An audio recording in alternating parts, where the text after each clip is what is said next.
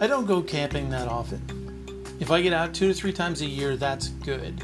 But when I do go camping, I see no reason not to eat just as well as I do at home. Now, I have absolutely no problem with hot dogs. I'm actually pretty fond of them.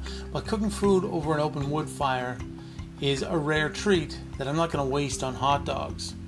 Now, I want to say, first, I'm not an expert in open fire cooking. There are some people out there that are, and I tip my hat to them. I just love cooking good food, and if I get to do it with wood and flames sometimes, then all the better. So in this episode, what we're going to look at are some basic principles of cooking over a campfire.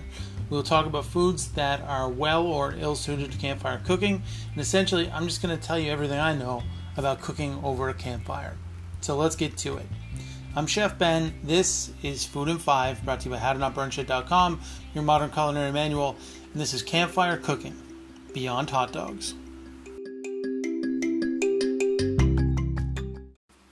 Basic principles of fire. To say that we are, quote-unquote, cooking over a campfire is actually a little bit of a misnomer. What we actually are doing is cooking over the coals of what was a campfire. Now, just to clarify, when cooking, flames aren't really our friend. We want smoldering coals. When I go camping, the first thing I do is get the fire going. I put 4 or 5 logs on and let them burn down while we're setting up the rest of the site. This way, when I'm ready to cook lunch or dinner, depending on the time of day we arrive, the fire is burnt down and the coals are ready to go. What becomes very apparent is that a pile of glowing embers is way hotter than a big flame. Now, in Nova Scotia, where I'm from, and I'm sure other places as well, most campgrounds are equipped with fire pits and grills. There are 2 main types of fireboxes. One is a kind of shallow rectangle, and the other is a big round kind of box style. They both have their pros and cons. Now the first box, the small rectangle, is about 2 feet long and about 2 feet wide and about 10 inches high. These boxes are actually terrific for cooking because the grill grating is low and close to the fire. However, they are pretty terrible for a campfire because they're small and restricted. So if you're looking for a big campfire, don't get a site with those boxes. The second box is larger in every way and round. It has about a 2 to 3 foot diameter and is probably almost 2 feet high. These fireboxes are great for getting a really nice campfire going, but not so great for cooking if you're planning on using the grill grate. Now, either style can be used for cooking, but the technique you use may have to change. For example, with the big kind of round grill box, I built a fire in the corner with vertically stacked logs so that I could get the fire and the coals really close to the grill grate. So you just kind of have to adjust, but you can cook anything on anything with a little creativity. Coal cooking. One of my favorite ways to cook while camping is right up against the coals. This works really well for any kind of root vegetables. I like to do it with potatoes and onions, even squash, sweet potatoes. Any kind of vegetable like that is really great. Now, there's 2 ways you can do it. You can cook literally right on the coals, where you take a vegetable like a squash and put it on the coals and then keep rotating it. Or you can kind of build a circle or a semicircle and put the food in the middle. So it's not actually touching the coals, but it is surrounded by coals. This takes a little longer, but it's also a little easier to do. Now, I'm sure that some people are thinking that the food's going to get dirty, and that's true. It does get dirty. It gets ash on it, and it actually forms this crust on the outside from the extreme heat that seals in and protects the food on the inside. Now, it seals in the juices, so as the food cooks, it's actually producing moisture, and that moisture is trapped, so it's actually steaming the food from the inside out, and you get so much more flavor that way because you're not losing anything. It's really, really incredible. As for the cooking technique, all I do, again, is just make kind of a circle or a semicircle of hot coals, and in the very center, where there's no coals, I put the food, and I just keep turning it every couple of minutes just to make sure that it's cooking evenly. Now, if the fire pit is big enough, I always keep a small fire burning kind of off in the corner so that I always have fresh coals to refresh my ring with. That's really important because the coals will burn down fairly quickly, so you want to keep adding to them. Other vegetables to cook on a campfire. Root vegetables aren't the only vegetables that cook well over a fire. Corn on the cob is fantastic and can be cooked either on the grill grate or right next to the coals like root vegetables. The trick is to keep the husk on and not catch it on fire. The husk traps moisture and the corn steams in its own juices, just like the potatoes and onions. The result is corn that is so sweet and tender. It is amazing. I love cooking asparagus and green beans on the grill grate as well. All they need is a touch of oil and some salt and pepper, and the heat and smoke from the coals will do the rest. Roasted bell peppers and chili peppers are fantastic cooked over a fire as well. Now, in all honesty, I would be surprised if you found a vegetable that with a little creativity couldn't be cooked over a campfire. The trick is just to give it a try. Only two things can really go wrong. The vegetables can be overcooked or they can be undercooked. If they're undercooked, put them back on the fire and eat everything else while they are cooking. If they are overcooked, cut away what you can and eat the rest. Meat on the fire.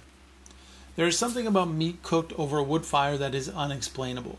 The flavor from the smoke penetrates the meat and the heat from the coals crisps out the fat. There is nothing quite like it. There is no meat that you can't cook over a campfire. None. Having said that, I don't usually take chicken with me unless it is cut and put on skewers.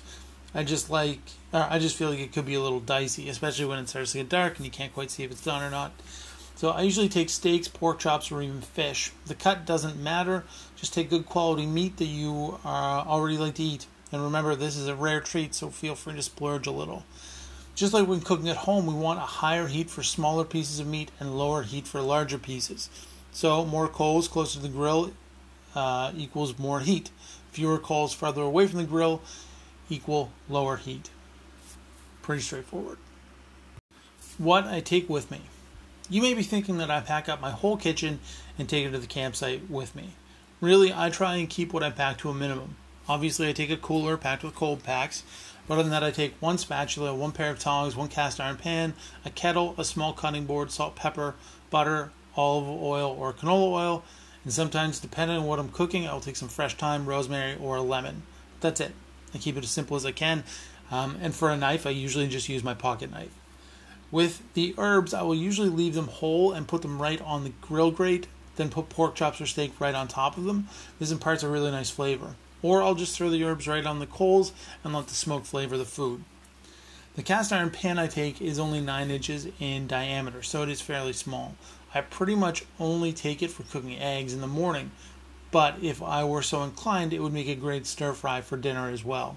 The nice thing about cast iron is that it can be put directly on the coals for high heat cooking, or for lower heat cooking, it can be placed on the grill grate. This post is getting pretty long, and I'm about half an hour late posting it, so I'm going to wrap it up now. I just want to leave you with 2 final points. Don't be afraid to cook over a fire. It is so much fun and can make such delicious food. Cook things that you like to eat and adjust as you go. Understand that things are going to cook a bit differently. The timing will be different, and that's okay. If you have to eat your pork chop first and your squash a little later, it isn't the end of the world. You're camping after all. Just relax and enjoy it. Now, I woke up yesterday morning at a campsite overlooking the Bay of Fundy. I got the fire going, made some coffee, and let the logs burn down to embers. I cooked up some bacon, onion, and potatoes with a little salt and pepper. When that was all cooked, I cracked some eggs into the pan and added a bit of cheese. I let this cook for a few minutes, flipped it to finish the eggs. My wife is pregnant, so the eggs have to be fully cooked, and I served it up. The bottom got this really nice crispiness. It was amazing. The eggs were cooked over hard but still tender. The only seasoning was very light, came from a little salt and pepper and that beautiful flavor of the bacon. Now, as we sat there eating, my wife remarked how delicious it was. And I agreed with her. It was delicious. It was amazing, actually. But then I thought about it, and I said that if I had made this dish at home, I would be really disappointed in it. I would actually be kind of upset with myself. I mean, the bottom was really crispy, which it shouldn't have been. The eggs were too hard, and there was next to no seasoning. But there, around the fire, with the sun coming up through the trees, looking over the Bay of Fundy, it was exactly what we needed and wanted. So if you take anything from this post, take this. Do not cook over a campfire and judge your food with the same level of expectation you would at home. Enjoy the fact that you're outside in the fresh air, having a good time, eating good food. That's all you need. And understand that it doesn't need to be perfect to be perfect.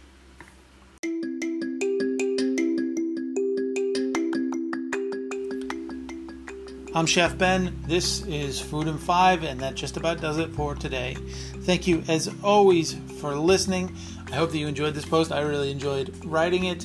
And I will be back on Monday with another fantastic episode of Food in 5. I hope they have a great weekend. And of course, as always, you can follow me on Instagram and Twitter at Chef Ben Kelly and on Facebook at Ben Kelly Cooks.